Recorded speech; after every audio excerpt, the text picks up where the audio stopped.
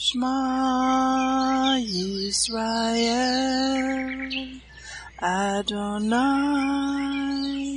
Eloheinu, Adonai Echad, Baruch Shem Kevod, Malkuto Leolam Vaed. Hear, O Israel, the Lord is our God, the Lord is one. Blessed be the name of the glory of his kingdom forever and ever. Amen. Good morning, Mishpachah. Welcome to the Daily Audio Torah. I'm Laura Densmore, your host, and I'm so glad you're joining in with me today. Today is Thursday, January 5th. Have you fallen behind on listening in to the Daily Audio Torah because the rush and the busyness of life is pressing in on you from every side? We all get busy, and the enemy wants nothing more than for us to get distracted and neglect spending time with Yeshua in prayer and in his word and in worship. Can I share a secret with you that might help? It is about establishing a secret place. Yeshua reveals this secret to us when he said in Matthew 6:6, "But you, when you pray, go into your room, and when you have shut the door, pray to your Father who is in the secret place. And your Father who sees in secret will reward you openly." Let me break that down for you. First, we go into our room. The King James says, go into your closet. It can literally be a closet that you convert into your own secret place. It can be a corner in your bedroom with a special chair and a table where you sit. Next, we shut the door. We shut the door to distractions. We shut the door to tweets and texts and phone calls, TV and other media. We are shutting the door to the world, even if only for 20 minutes. Next, we spend time with Yeshua. It's like date night with him. He loves it when we take special time in a special place to meet with him. He is the lover of our soul. And in that time and place, you can pour out your heart and soul to him in prayer. I like to write down my prayers in a journal, and then, when I am done pouring it all out, I pause. I listen. I wait upon the Lord.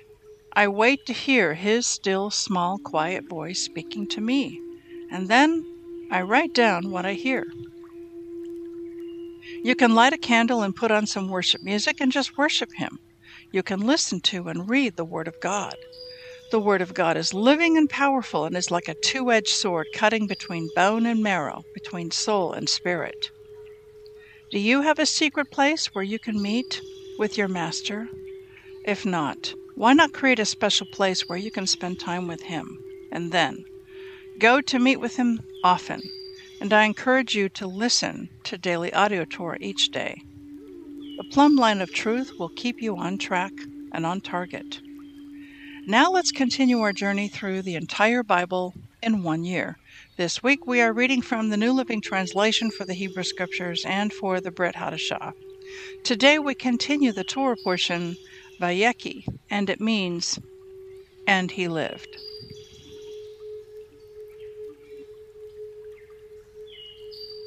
Genesis 49:19-26. Gad will be attacked by marauding bands, but he will attack them when they retreat. Asher will dine on rich foods and produce food fit for kings. Naphtali is a doe set free that bears beautiful fawns. Joseph is the foal of a wild donkey, the foal of a wild donkey at a spring, one of the wild donkeys on the ridge. Archers attacked him savagely. They shot at him and harassed him. But his bow remained taut, and his arms were strengthened by the hands of the mighty one of Jacob, by the shepherd, the rock of Israel. May the God of your father help you. May the Almighty bless you with the blessings of the heavens above, and the blessings of the watery depths below, and the blessings of the breasts and womb. May the blessings of your fathers surpass the blessings of the ancient mountains, reaching to the heights of the eternal hills. May these blessings rest on the head of Joseph, who is a prince among his brothers. Matthew 5, 1-26. One day, as he saw the crowds gathering, Yeshua went up on the mountainside and sat down. His disciples gathered around him, and he began to teach them. God blesses those who are poor and realize their need for him, for the kingdom of heaven is theirs. God blesses those who mourn, for they will be comforted. God blesses those who are humble, for they will inherit the whole earth. God blesses those who hunger and thirst for justice, for they will be satisfied. God blesses those who are merciful, for they will be shown mercy. God blesses those whose hearts are pure, for they will see God. God blesses those who work for peace, for they will be called the children of God. God blesses those who are persecuted for doing right, for the kingdom of heaven is theirs. God blesses you when people mock you and persecute you and lie about you and say all sorts of evil things against you, because you are my followers. Be happy about it. Be very glad, for a great reward awaits you in heaven. And remember, the ancient prophets were persecuted in the same way. You are the salt of the earth, but what good is salt if it has lost its flavor? Can you make it salty again? It will be thrown out and trampled underfoot as worthless. You are the light of the world, like a city on a hilltop that cannot be hidden. No one lights a lamp and then puts it under a basket. Instead, a lamp is placed on a stand where it gives light to everyone in the house. In the same way, let your good deeds shine out for all to see, so that everyone will praise your heavenly Father. Don't misunderstand why I have come. I did not come to abolish the law of Moses or the writings of the prophets. No, I came to accomplish their purpose. I tell you the truth, until heaven and earth disappear, not even the smallest detail of God's law will disappear until its purpose is achieved. So if you ignore the least commandment and teach others to do the same, you will be called the least in the kingdom of heaven. But anyone who obeys God's laws and teaches them will be called great in the kingdom of heaven. But I warn you, unless your righteousness is better than the righteousness of the teachers of religious law and the Pharisees, you will never enter the kingdom of heaven. You have heard that our ancestors were told you must not murder. If you commit murder, you are subject to judgment. But I say, if you are even angry with someone, you are subject to judgment. If you call someone an idiot, you are in danger of being brought before the court. And if you curse someone, you are in danger of the fires of hell. So if you are presenting a sacrifice at the altar in the temple, and you suddenly remember that someone has something against you, leave your sacrifice there at the altar. Go and be reconciled to that person. Then come and offer your sacrifice to God. When you are on the way to court with your adversary, settle your differences quickly. Otherwise, your accuser may hand you over to the judge, who will hand you over to an officer, and you will be thrown into prison. And if that happens, you surely won't be free again until you have paid the last penny. Psalm 5, 1-12. O Lord, hear me as I pray. Pay attention to my groaning. Listen to my cry for help, my King and my God. For I pray to no one but you. Listen to my voice in the morning, Lord. Each morning I bring my requests to you and wait expectantly. O God, you take no pleasure in wickedness. You cannot tolerate the sins of the wicked. Therefore, the proud may not stand in your presence, for you hate all who do evil. You will destroy those who tell lies. The Lord detests murderers and deceivers. Because of your unfailing love, I can enter your house. I will worship at your temple with deepest awe. Lead me in the right path, O Lord, or my enemies will conquer me. Make your way plain for me to follow.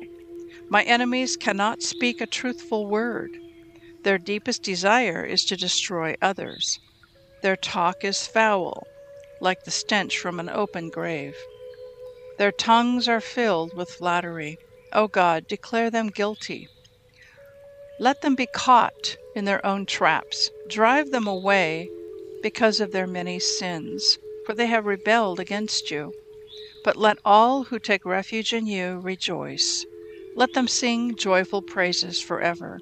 Spread your protection over them, that all who love your name may be filled with joy. For you bless the godly, O Lord. You surround them with your shield of love. Proverbs 1:24-28. I, wisdom, called you so often, but you wouldn't come. I reached out to you, but you paid no attention. You ignored my advice and rejected the correction I offered. So I will laugh when you are in trouble. I will mock you when disaster overtakes you, when calamity overtakes you like a storm, when disaster engulfs you like a cyclone, and anguish and distress overwhelm you. When they cry for help, I will not answer. Though they anxiously search for me, they will not find me. I want to speak to you today from Matthew chapter 5, and this is the Sermon on the Mount. This is probably one of my most favorite passages in the entire Bible. This is basically the constitution of the kingdom that Yeshua is laying out for us. And he's taking things to a much deeper level. So remember, there are 4 levels of study in the Word of God. The first level, Peshat, is looking at the surface. What does the verse literally say? And what does the verse literally mean? That's looking on the surface. Next, we have Drash. The Drash level is looking at connections. So it's connecting perhaps a group of verses in the chapter to another group of verses, 2 or 3 verses, or just one verse connected to another verse somewhere else. So it could be a verse from the Old Testament connected to the New Testament, or we are looking for connections. Next, we have Remez, and Remez is a hint. So, for example, when we look at Joseph and his life in Genesis, Joseph is a shadow picture pointing us to Yeshua, and that many of the things that happened in Joseph's life also happened in Yeshua's life. So Joseph is a shadow pointing us to Yeshua. So we look for shadow pictures, for the hint. It's a hint of something deeper. And finally, we have the level called Sod. Sod is the very heart of the message. It's digging deeper to the heart of the message. So Yeshua is taking some principles here in this chapter, and he's taking them to the Sod level. So he begins with some, blessed are those who mourn, for they will be comforted. Blessed are those who are humble, for they will inherit the whole earth. Well, he begins actually in verse 3 with, God blesses those who are poor in spirit and realize their need for him, for the kingdom of heaven is theirs. That's fundamental. When we begin our journey in the very beginning with Yeshua, in other words, when you first got saved, often it's because we come to him very needy and very broken and recognizing that we are sinners and that we need a savior. I know that that's true in my own life. I needed a savior. My life was trashed. And I'll just share that story right here, right now, how that happened. I was married. I had 2 children. My husband was a veterinarian. And on the surface, it looked like I had everything that the world had to offer. But I was miserable.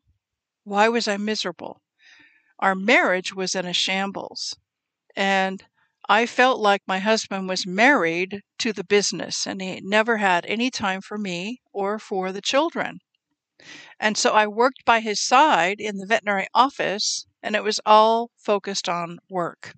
And we didn't have much playtime or just relationship time. It was just work, work, work all the time. And finally, the day came when my ex-husband said to me, I'm going to divorce you. And on Monday morning, I'm going down to the county and I'm going to go file the divorce papers. And it was Russian roulette. I never knew if the gun was loaded. I never knew if it was an empty threat or if he really meant it. And I was just in torment, and I just didn't want to face Monday morning. So along the way, there were signposts. People had been brought into my life who had shared the gospel with me. So the seed had been planted, yet I had not responded to it. But I was ready at that point. So Sunday afternoon, I packed up the car, I packed up the kids, and I ran away. I went on a road trip, and I headed south to California to go stay with my parents. And on that journey in the car, that is when I prayed the prayer out of total brokenness. And I basically prayed something like this: Jesus, I have driven the car of my life over a cliff, and it's at the bottom of the canyon, broken. And I cannot go on living like this. I need you. I need you to take over my life, and I want you to be the driver, and I will be the passenger. Please come into my heart, come into my life, and take over. And that was my prayer. And that began my faith journey. That's when I asked Yeshua to come in, and I was born again. And the Holy Spirit came to dwell and live within me. And I believe we all need to test and see, are we still in the faith? Whether you've been walking this walk for a year, or 5 years, or 30 years. There are times when we can drift away, when we haven't spent that time with Him in relationship, with listening to Him, with praying to Him, with seeking Him. We just kind of go into pilot mode. So we need to test and see if we are in the faith. So that comes back to verse 3 of Matthew chapter 5, verse 3. God blesses those who are poor in spirit and realize their need for Him, for the kingdom of heaven is theirs. A person who's arrogant and prideful and walking in the flesh and walking in the world and has everything they could ever want, they have no need for God. But it's when we're broken and we're poor in spirit, when we've been humbled, that's when we cry out to God and seek Him with everything we've got. Okay, let me go on in this passage. And this is where Yeshua goes into the sod level. In verse 17, he says, "Don't misunderstand why I have come. I did not come to abolish the law of Moses, the Torah. He did not come to abolish the Torah or the writings of the prophets. No, I came to accomplish their purpose." I came to accomplish their purpose. I tell you the truth, until heaven and earth disappears, not even the smallest detail of God's law or His Torah will disappear until its purpose is achieved. What is its purpose? The purpose of the law and the Torah is to lead us to Christ. When we read the scriptures, if we're not saved, if we don't have the Holy Spirit dwelling within us, we read it and we recognize and realize, I'm a sinner. I've lied. I've cheated. I've been bitter. I've had unforgiveness. I've had a control spirit, a fear spirit. I have a lot of junk inside of me. I'm looking in the mirror and I see dirt on my face. I don't like what I see. The Word of God shows us our sin and reveals to us our sin. Verse 19, so if you ignore the least commandment and teach others to do the same, you'll be called the least in the kingdom of heaven. So in other words, those who say that the law, the Torah, has been done away with, that's absolutely a lie from the pit of hell. It has not been done away with. It still has a purpose. It is our tutor. It is our teacher to lead us to Christ. But anyone who obeys God's laws and teaches them will be called great in the kingdom. But I warn you, verse 20, unless your righteousness is better than the righteousness of the teachers of religious law and the Pharisees, you'll never enter the kingdom of heaven. Wait a minute. It sounds like he's setting the bar way too high. How can I ever be more righteous than the Pharisees and the teachers of the law? What is he saying here? He explains in the next verse, verse 21. You have heard that our ancestors were told you must not murder. If you commit murder, you are subject to judgment. That's right out of the Ten Commandments. Thou shalt not murder. So he's referring to one of the Ten Commandments, verse 22. But here's where he unpacks it and takes it to the sod level. But I say, if you are even angry with someone, you are subject to judgment. If you call someone an idiot, you are in danger of being brought before the court. And if you curse someone, you are in danger of the fires of hell. Yeshua is interested not just on outward obedience to the law, the Torah, the Ten Commandments. He is looking at the heart. He's saying, okay, if you have anger and hatred in your heart towards someone, even though you have not acted on it, that is just as much a sin. And so he wants to get to the heart. He wants to change our heart. So it's not just outward obedience in the flesh, but that there's an inner change in the heart. He wants to take out the heart of stone that we all begin with in life and give us a heart transplant, give us a heart of flesh, where he can then begin to write the word of God upon our heart. So this is the work that he desires to do. He goes on in verse 23 to say, so if you are presenting a sacrifice at the altar in the temple and you suddenly remember that someone has something against you, leave your sacrifice at the altar. Go and be reconciled to that person. Then come and offer your sacrifice to God. That takes humility. If you think about it, do you have a do not contact list? A list of people that you won't have any further contact with. Maybe it's an ex-husband, an ex-wife, a difficult boss that you used to work for, a difficult neighbor or coworker, maybe a son or a daughter that you're estranged from, and you know that they're angry with you. Maybe you don't have an issue or an ought with them, but you know they are very angry with you. What this verse is saying to do is to go and be reconciled to them. Pick up the phone and give them a call. Go visit them. But begin in prayer. Start with prayer. Pray for that person. Pray God's blessings upon that person. In your own heart, make sure that your own spirit is right. If you have any ought or offense or unforgiveness, bring that to the Lord in prayer and ask Him. Repent of any unforgiveness or offenses that you've been holding against that person. And once your own heart and spirit are right, and you've begun to pray for the other person, it's pretty hard to stay mad at someone that you're praying for.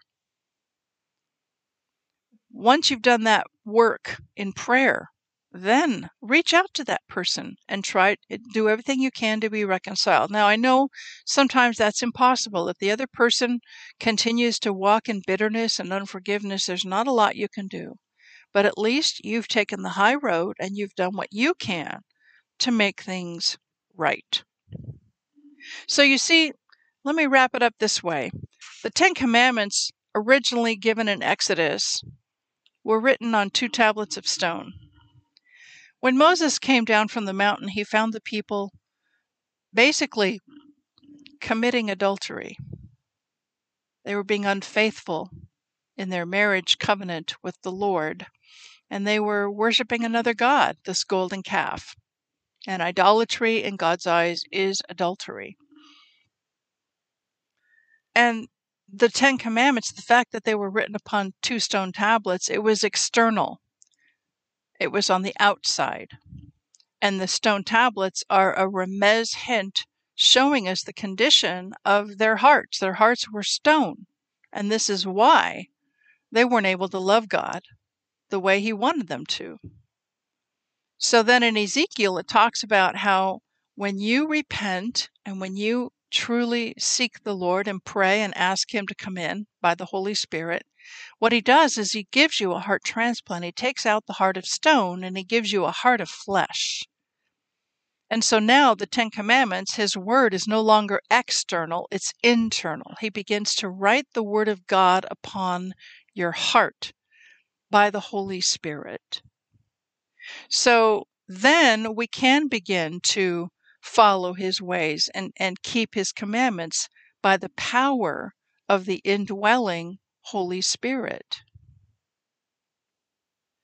So this is kind of back to basics. I read Matthew chapter 5 when I get too much of the world influencing me. I go back to Matthew chapter 5 because it's the basics. It's the plumb line. It's the constitution of the kingdom. And we begin with, I come to you poor in spirit, not arrogant, not proud, not full of head knowledge, but I come to you poor in spirit. I need you. I need you. I rededicate my life to you, Yeshua. I cannot make life work without you. How I desperately, desperately need you. And it's our light to guide us along the way on this journey called life. So, Heavenly Father, we thank you for the constitution of your kingdom. We thank you, Yeshua, that you walk with us in this journey, that we follow behind you and you lead the way. You show us how to walk, and we cannot do it by ourselves. We absolutely need you, Yeshua. We need your indwelling Holy Spirit to help us to navigate life. And so we love you. We thank you for this chapter in Matthew that gives us really great signposts of what it looks like to walk in your kingdom and to walk in your ways. We thank you for this passage, Lord, that you tell us that those who are pure will see God, and that you will bless those who work for peace, and they will be called the children of God, and that you will bless those who are persecuted for doing right, for the kingdom of heaven is theirs, and that you will bless those who mourn, for they will be comforted, and you will bless those who are humble, for they will inherit the whole earth. Help us, Abba, to be the light of the world, with Yeshua's light shining inside of us. We thank you, Father, for your word. We thank you, Yeshua, for showing us the way, that the way to the Father is through the Son, that Yeshua is the way, the truth, and the life, and that no one comes to the Father except through the Son. Father, may we always stay connected to the head, who is Yeshua. We are the body, and there are different members to the body. There's hands, there's feet, there's the heart, but Yeshua is the head. May we always stay connected to Yeshua, who is the head of the body. How we love you, we bless you, and we praise you. In Yeshua's name. Amen. Yevrekka Adonai Vishmereka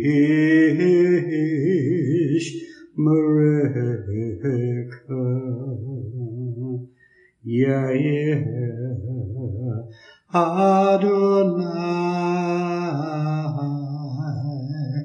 Panavilaka Vikuneka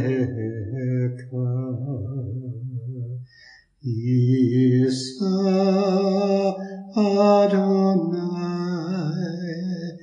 Panav Ileka Vayechi Leka Leka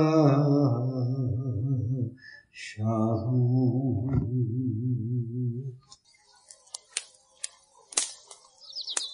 The Aaronic blessing from Numbers chapter 6, 24 to 26.